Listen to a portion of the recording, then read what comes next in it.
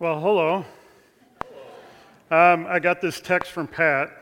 He's currently in West Virginia at his son Jesse's church.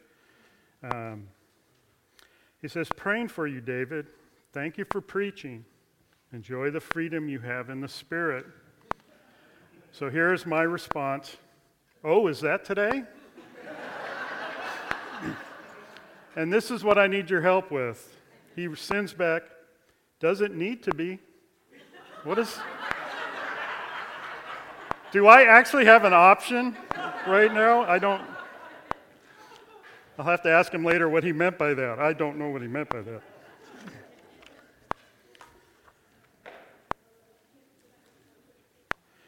So, Hebrews. We are continuing in Hebrews. We are picking up the last section of verses dealing with Christ's superiority to angels. Let me just go through and give you just a brief, and I practiced to make it brief. The big pictures that Hebrews is trying to accomplish here. So why was Hebrews written? Jewish background Christians were being tempted to replace Christ with a collection of inferior mediators. Inferior here doesn't mean bad. Inferior here means lower status, but not necessarily bad. So I guess something could be bad if it was inferior, but that's not the case with this. So these collection of mediators that Jewish background Christians were being tempted to replace with Christ were the prophets, verses 1 through 4 in chapter 1. The angels, which is the section we will be finishing today. Moses, coming up next week. Moses as a mediator of Christ, as a mediator of God. And then finally, the biggest section, the priesthood. This is where we get into Melchizedek and that strange name in the midst of this book, along with the Old Testament sacrifices.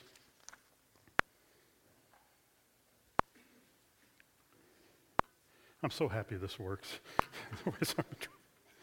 So, one of the things that makes Hebrews an enigma of sorts is what prompted the writing of Hebrews, because you see this, not an attack, but an argument against the angels, the priesthood, Moses, and sacrifices as being these mediators between God and man, which they were in the Old Testament. But Christ has come. These people are claiming the name of Christ. Why are they returning to this? One of the explanations is that they got a hold of thinkers and ideas being pushed by certain people, namely this guy named Philo. Now, this is a possible explanation for the reason for the writing of Hebrews. It's not listed in Hebrews. It is not necessarily what was happening, but it was a teaching at the same time Hebrews was probably written, going on in Alexandria, Egypt. So Philo is a philosopher, which is debatable. Some people say he's too religious to be a philosopher. But he was a Jewish Hellenistic, that means he just loved the Greek philosopher guys, right? He was a Jewish Hellenistic philosopher living in Alexandria, Egypt. Alexandria, Egypt had many hundreds of thousands of people living there at this time. And one of the big populations living there were Jews as part of the diaspora who have moved out into different regions out of Israel. And what he did was he attempted to fuse the Old Testament with Platonic philosophy. You didn't think you were going to get this morning, did you, when you came in? So Plato, he comes in 5 colors, and don't leave the lid off or he dries out, right? No, not that Plato. This is Plato with a T. There's his dates. And Plato's big idea was that the real world was the world of invisible, immaterial ideas. He called it the world of the forms, and it's the real world. What we have here is just a fake, inferior in the lowest possible terms, copy of these ideas. So think of an apple. You have an idea of an apple. That is the form of the apple. What makes an apple an apple? What is its essence? That's what Plato says is what an apple truly is. The apple you buy in the store is an imperfect copy of this immaterial form. You get that? We think of the apple as real and the idea as some sort of abstract and weird, and it's for philosophers who make no money because they got a philosophy degree. So that's Plato's in a nutshell. So the material world is the world of shadow, imperfect copies of the pure idea of things. So how does this fit with Hebrews? Philo loved Plato. Unfortunately, a lot of early church fathers, apart from the apostles, loved Plato as well. And other guys like Aristotle were loved by other church fathers like Aquinas. They tried to make them play along together, Jesus and the philosophers. So Philo's big idea was that God cannot deal directly with mankind. He needs mediators to do it for him. This sounds biblical in a way, right? We have prophets, we have priests. Prophets do what? They represent God to the people. Thus saith the Lord. They make a pronouncement. What does a priest do?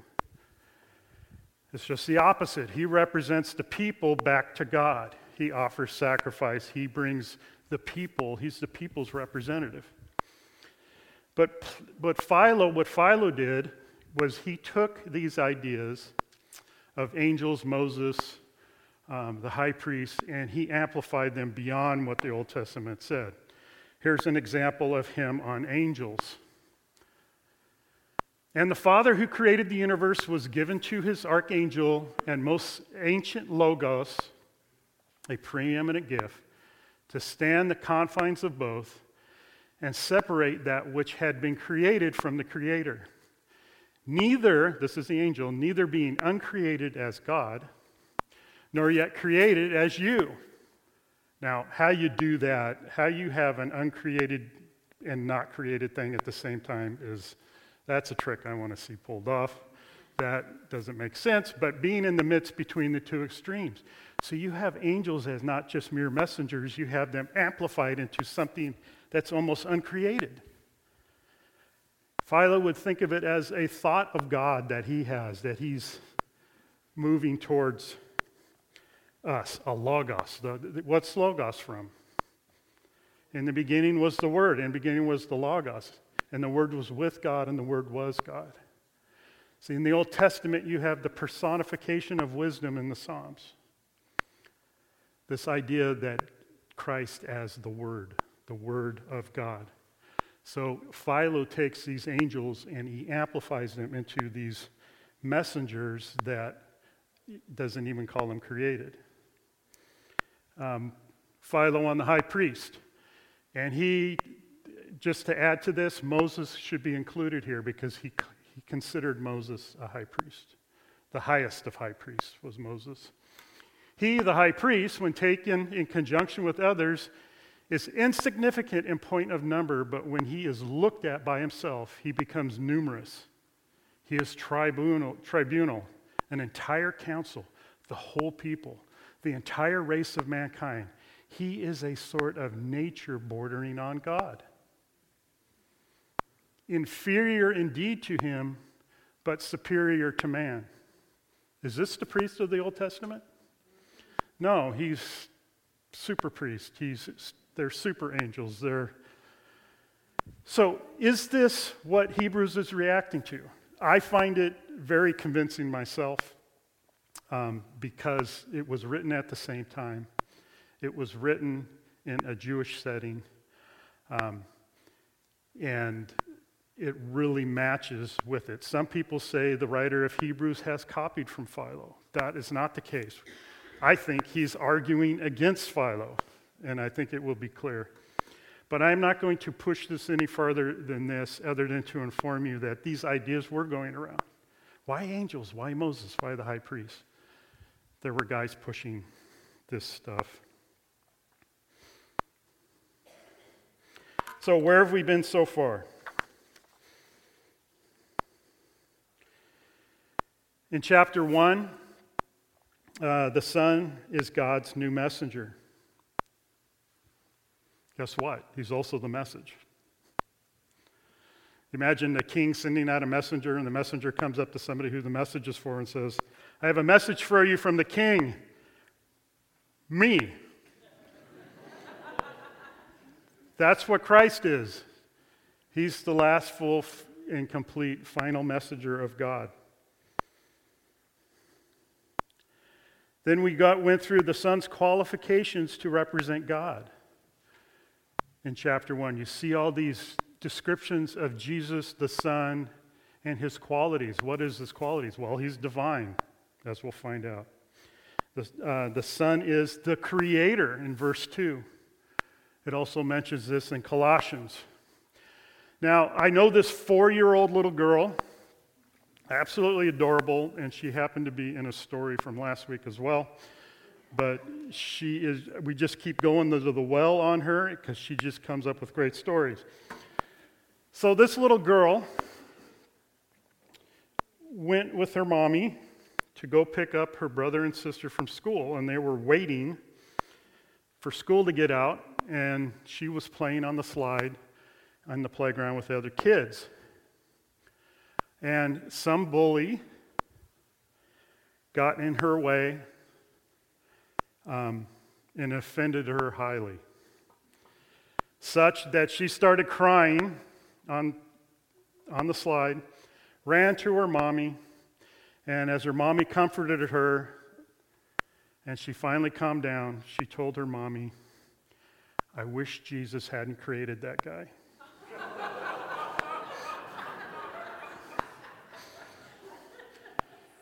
Great theology. Bad application. Jesus is called the Creator here right at the start. In addition, he is an exact copy or representation of God. The Son has the same nature as God. What is a nature? It's something that makes you, it's an essential quality you have that makes you you and not something else. The Father and the Son share all the same attributes. There is no essential difference between the two.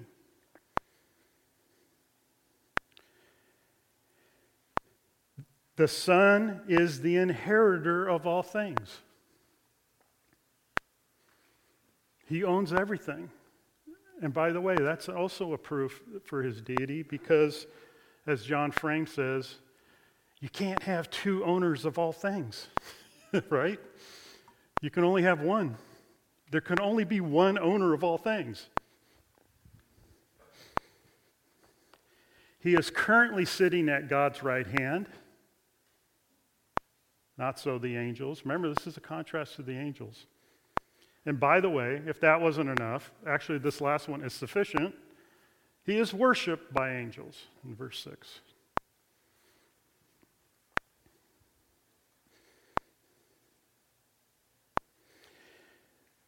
So if you're God and you had a mediator that represents you who had all the same qualities that you have, you would think you would be represented rightly, right? You would. No sufficiency in this mediator. He can represent my side correctly and perfectly. And that's what God in deity. God takes on, the Son takes on, the Son has the nature of deity, and later he takes on the nature of humanity. He takes on human flesh.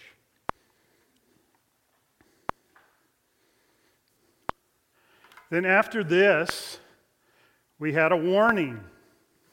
Now, there are warnings all throughout Hebrews, and it's warnings about walking away from Christ and returning to these other inferior mediators. If the unheeded message of angels was met with just retribution, as in the Old Testament penalties, how much more so will be the unheeded message of the Son? These warnings are important, and they're written to so-called Christians. How are professing Christians supposed to take this warning? How are we to take this warning? Is this warning for us? Is it once saved, always saved? Is it possible to walk away, to become apostate? Is he talking to people who were never saved and they just pretended? Or do the scriptures recognize a status other than believer and unbeliever? Somebody who is in the church visibly, hangs out in the church, talks the talk, maybe even deceiving themselves, and yet has never come to faith in Christ. Churches throughout history are divided on this issue, right?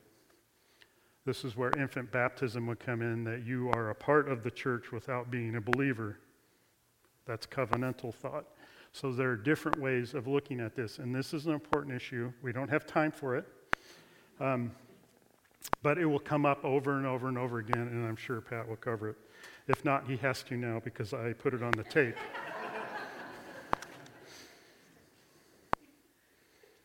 Okay. So then we move on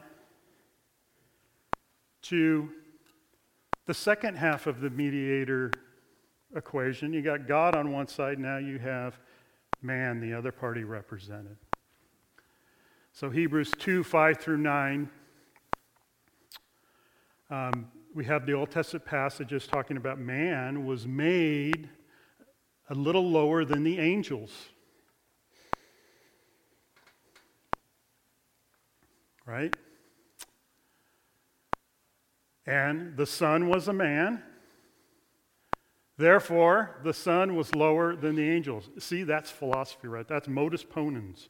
If anybody knows what that means. If the man was a little lower than the angels, and the Son was a man, therefore, then, the Son was lower than the angels. But wait a minute, we just said the Son is superior to the angels. How can this be? Right? How can the Son be superior when it says he was lowered? Well, it says only for a little while. And it was for the higher purpose that he went lower, so that he could taste death for everyone. Death, what does that have to do with it? But why? Why does he have to taste death? And this is what leads us into this week's passage. So that was 20 minutes of introduction.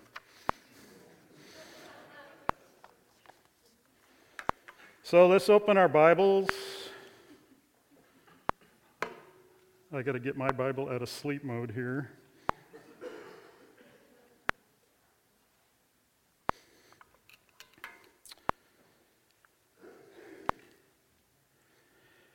Hebrews 2, starting in let's start in verse 9.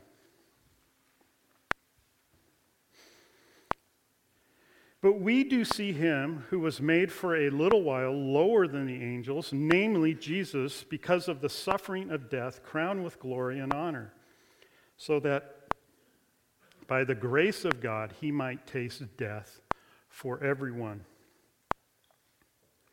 For it was fitting for him, for whom are all things, and through whom are all things, in bringing many sons to glory, to perfect the author of their salvation through sufferings.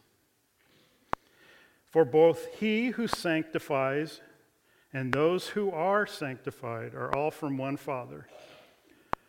For which reason he is not ashamed to call them brethren, saying, I will proclaim your name to my brethren. In the midst of the congregation I will sing your praise. And again I will put my trust in him. And again, behold, I and the children whom God has given me. Therefore, since the children share in flesh and blood, he himself likewise also partook of the same, that through death he might render powerless him who had the power of death, that is, the devil, and might free those who through fear of death were subject to slavery all their lives. For assuredly he does not give help to angels, but he gives help to the descendants of Abraham. Lord God, we just thank you for your word. We pray that you would, as you always do, pierce hearts with it, change untrue thinking, untrue beliefs, increase our faith, grow roots to our faith that stretch out and will hold fast in the storms of everything antithetical to you and your righteousness. Lord, we just praise you and thank you in your holy name. Amen.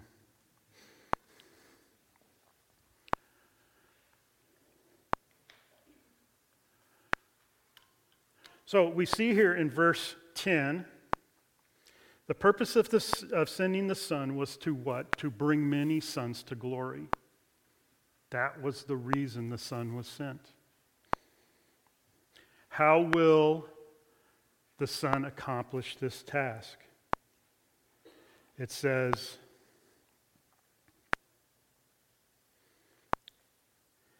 in verse 10, for it was fitting for him for whom are all things and through whom are all things, in bringing many sons to glory, to perfect the author of their salvation through sufferings. So by perfecting here, we don't obviously mean that Jesus was imperfect and he needed to be made perfect, right? Once you get behind in perfection, what? You can never catch up because perfection's what's demanded of you. Once you trip in the race, you can never catch up to righteousness because that's what's demanded of you. The perfecting here is more like tested obedience. Christ, who took on the Word, who took on human flesh, needed to be tested in obedience to the law. He needed to be tempted and suffer, because temptation is a suffering. He needed to suffer under temptation and follow through and pass the test. Just like Adam and Eve had to pass the test in the garden, right? They could do anything they wanted to. As someone said, they could have put a rope swing in the tree of good and evil, and that would have been all right. They just couldn't eat from the fruit of the tree of good and evil. That was their test. Christ must be tested to show that he is obedient. Turn to Hebrews 5, 8, and 9.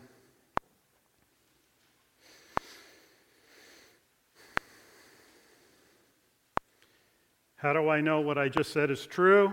Not just my opinion. Exactly. Although he was a son, he learned obedience through what he suffered. And being made perfect, he became the source of eternal salvation to all who believe.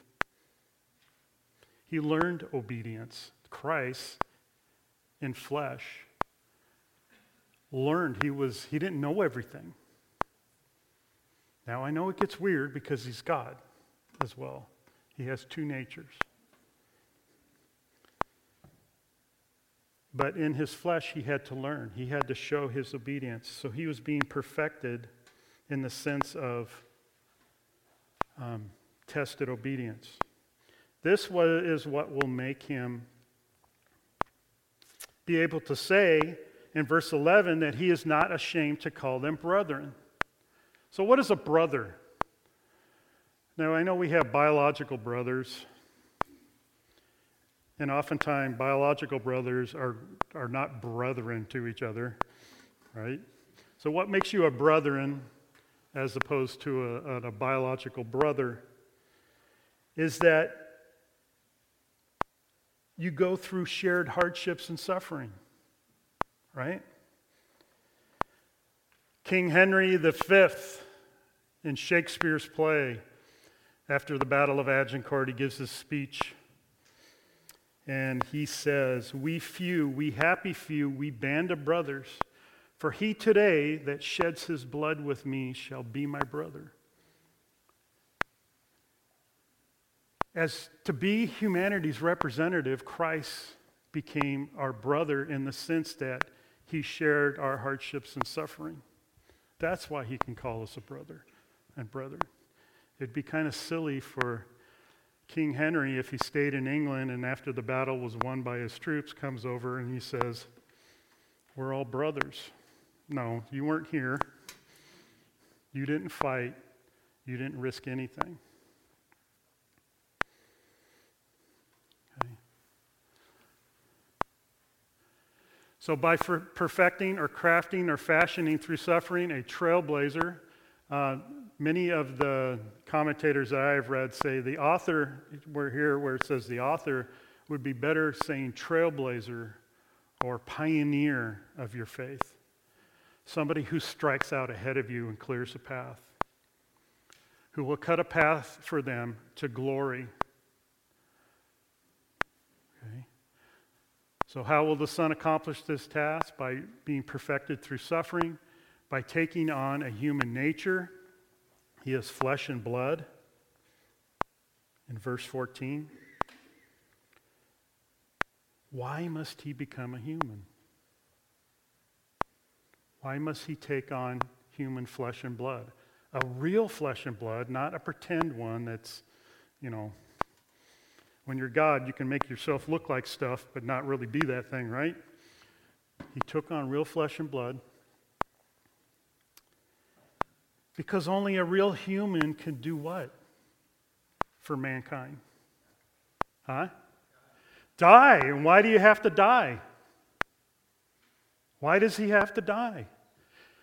Because that is the penalty for sin. Death is the penalty for sin. For the wages, what's a wage? What's your owed, right? You don't thank your boss for you don't necessarily, when I was handing my check last week, I didn't thank him because he didn't do anything. It was my wage, right? It's what I'm owed for what I did. For the wages of sin is death.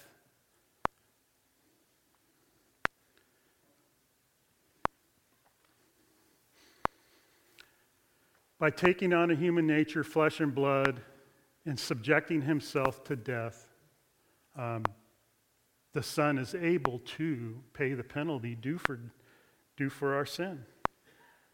This is why it will be brought up later, that the animal sacrifice wasn't sufficient. Why wasn't it sufficient? Because it wasn't human flesh and blood. And why? Well, what if they killed a man for somebody's sin? Well, how many people does that cover? One person. How do you cover everyone? You combine God with man, and the death of that man will cover the sins of everyone. So for God to be just, sin must be punished. The day you eat of this, you shall surely die, he's told Adam and Eve.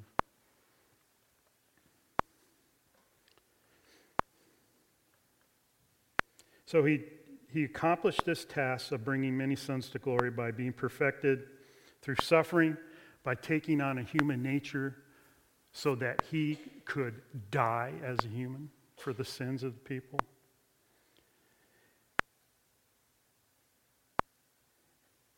and by dying to dethrone the king of death, the devil. This passage is difficult because of the words used. It says, therefore, since the children share in flesh and blood, he himself likewise also partook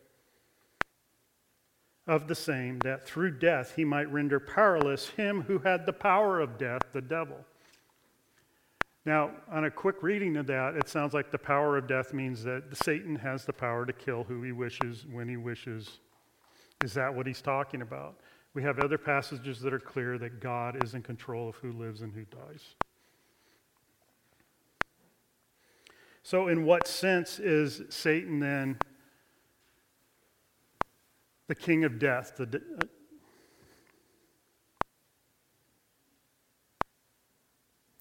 So it's not in the sense that, hey, you over there, die. I was pointing at no one. I was pointing right in the middle.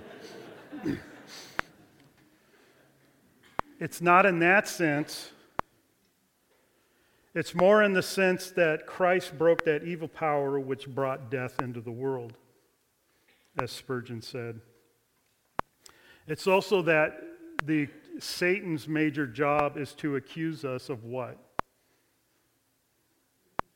Of the things we actually did. Sometimes the best move by Satan is to tell the truth and not lie. He's the father of lies, and that's how this whole business of death got started, because he lied and deceived Eve and Adam and Eve. But sometimes to get what he wants done, he will tell the truth. And the truth here is that we are sinners deserving death. That is the penalty for sin.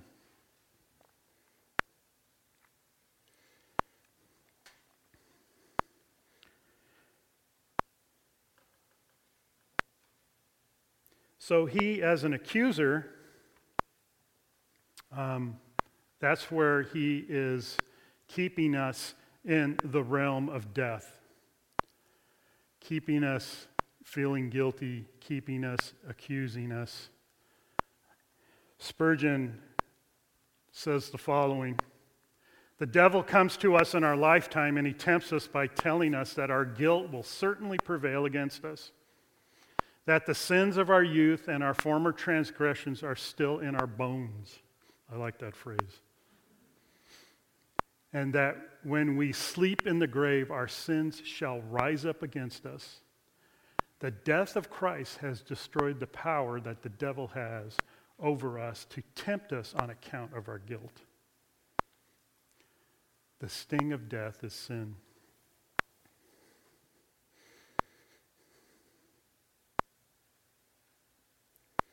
So Christ, in dying, dethrones death. There's a great book title. I haven't read the book, but the title is so powerful, I don't think I need to read the book. It's by John Owen, and it's called The Death of Death in the Death of Christ. That title is a sermon in itself. And I just love that. How does God kill death? He kills himself. He has his son killed. That's how death is killed.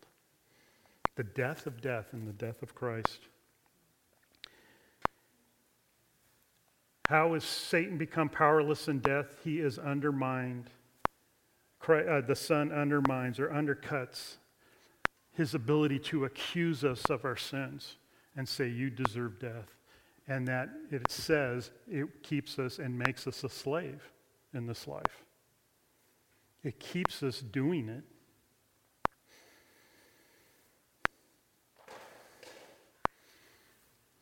Okay. Look at that, last page, home stretch.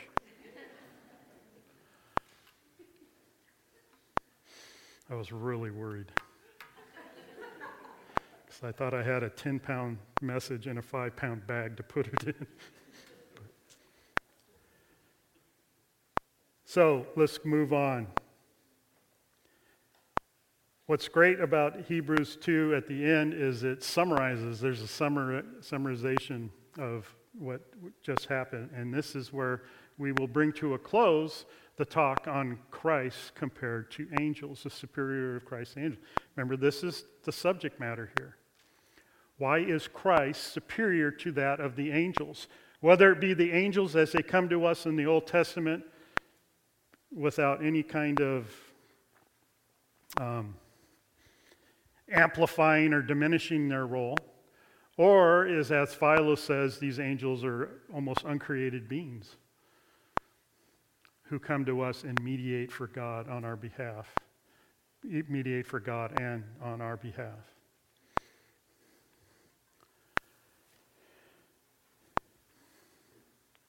So in summary, let's read this. Let me just start in 16. For assuredly he does not give help to angels, but he gives help to the descendants of Abraham. Who are the descendants of Abraham? Is this physical descendants? No, because not all of Israel is of Israel. It's those who by faith trust in Christ are the descendants of Abraham. I am a descendant of Abraham. You, if you trust in Christ, are a descendant of Abraham.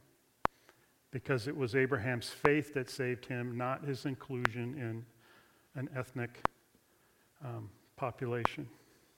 It says, therefore, he had to be made like his brethren in all things, Christ,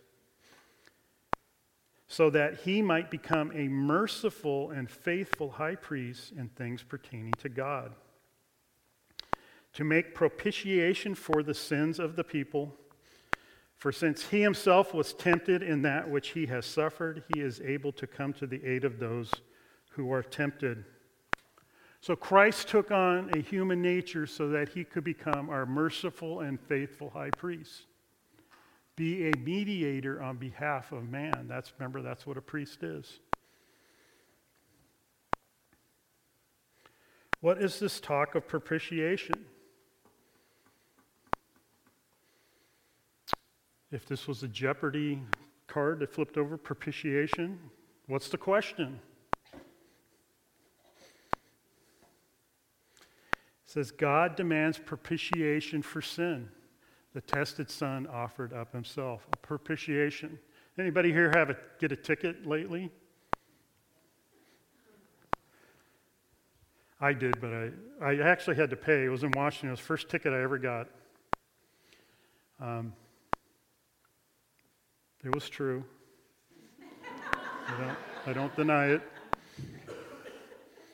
It was the back road up in the furthest part of the continental U.S. you could get, coming over a hill.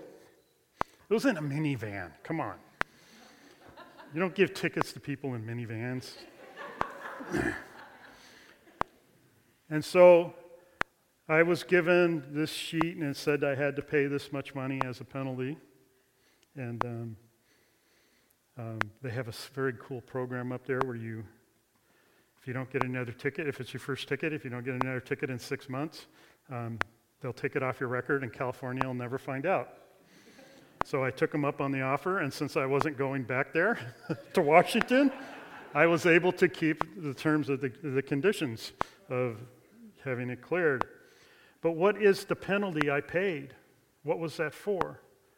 What was the money for? Is to pay a penalty. It's to propitiate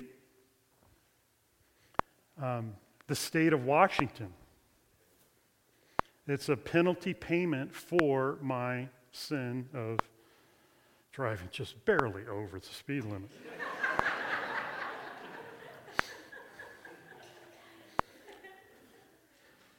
So propitiate is to pay a penalty price. Remember, the wages of sin is death. You got to pay the price.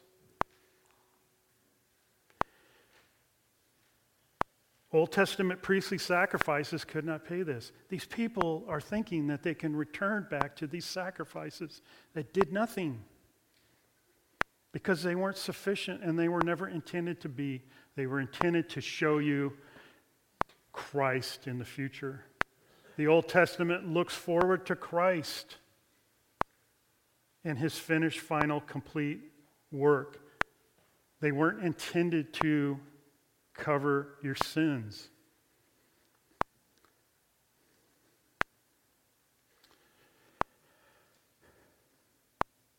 It says in Hebrews 10, as we'll get to, it is impossible for the blood of bulls and goats to take away sins.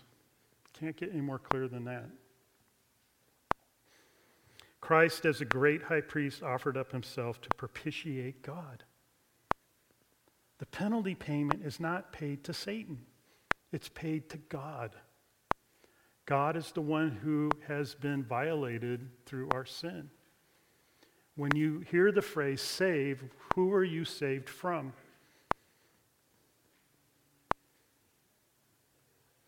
Anybody? The wrath of God, or God himself. Take out the wrath of God. I know that sounds harsh, but that's biblical. It says we are saved from the wrath of God.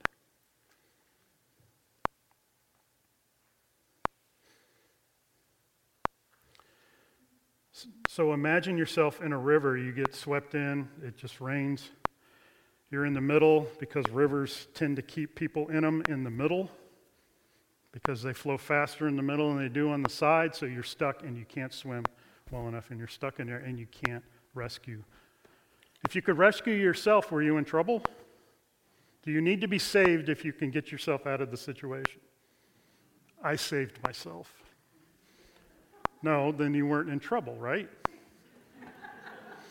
You need to be rescued. You need somebody to come in from the outside and pluck you out of that situation because you're incapable of doing it yourself.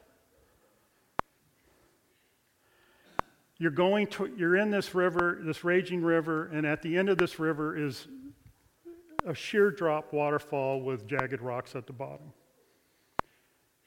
That's God's wrath. That's what awaits you at the end. Satan isn't at the end. God is at the end. What is Satan doing? He's along the shore cheering, saying, "It's not so bad, stay there." Because he knows what's coming and he wants that to happen.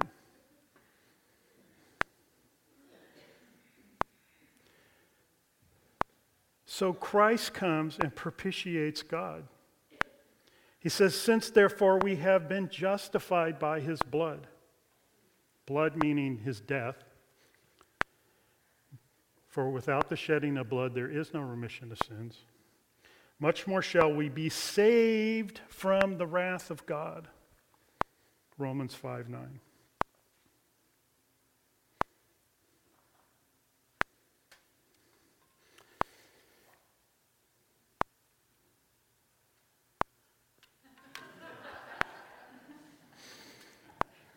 So in conclusion, as God, looking back to chapter 1, Christ is the perfect prophet of God.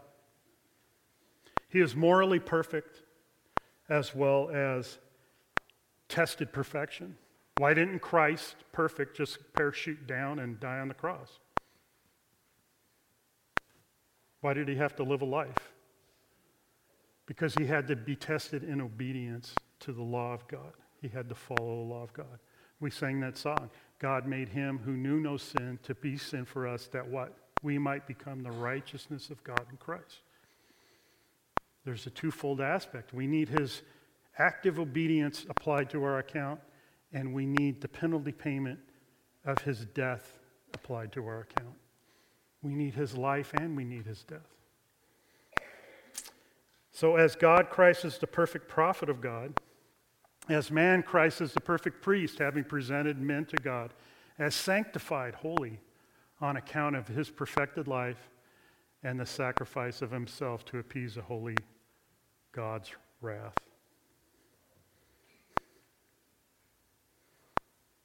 So if you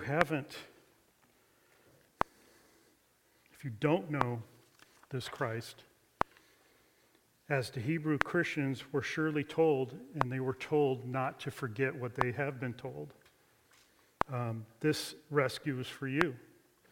This rescue is for all sinners. Guess what? That's everyone. For all have sinned and fall short of his glory. And for those of us who have claimed the name of Christ and have sat in church for 55 years, this same church for 55 years like I have, it's a message that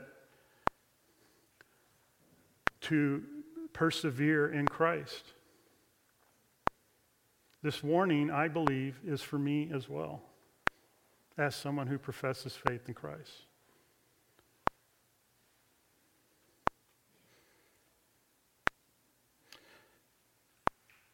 So let's go to the Lord in prayer. Lord God, I just do thank you so much for this wonderful book, the supremacy of Christ over all others, the most important figure in world history, and the creator and inheritor of all things. Lord, we just do thank you for the work of Christ on our behalf. Lord, I would pray that those here who do not possess faith in Christ, after hearing what Christ has done, would come to faith in Christ, Lord. Believe. Lord, my prayer is that they would believe. Father, I just do thank you, and we just do praise you in your holy name. Amen.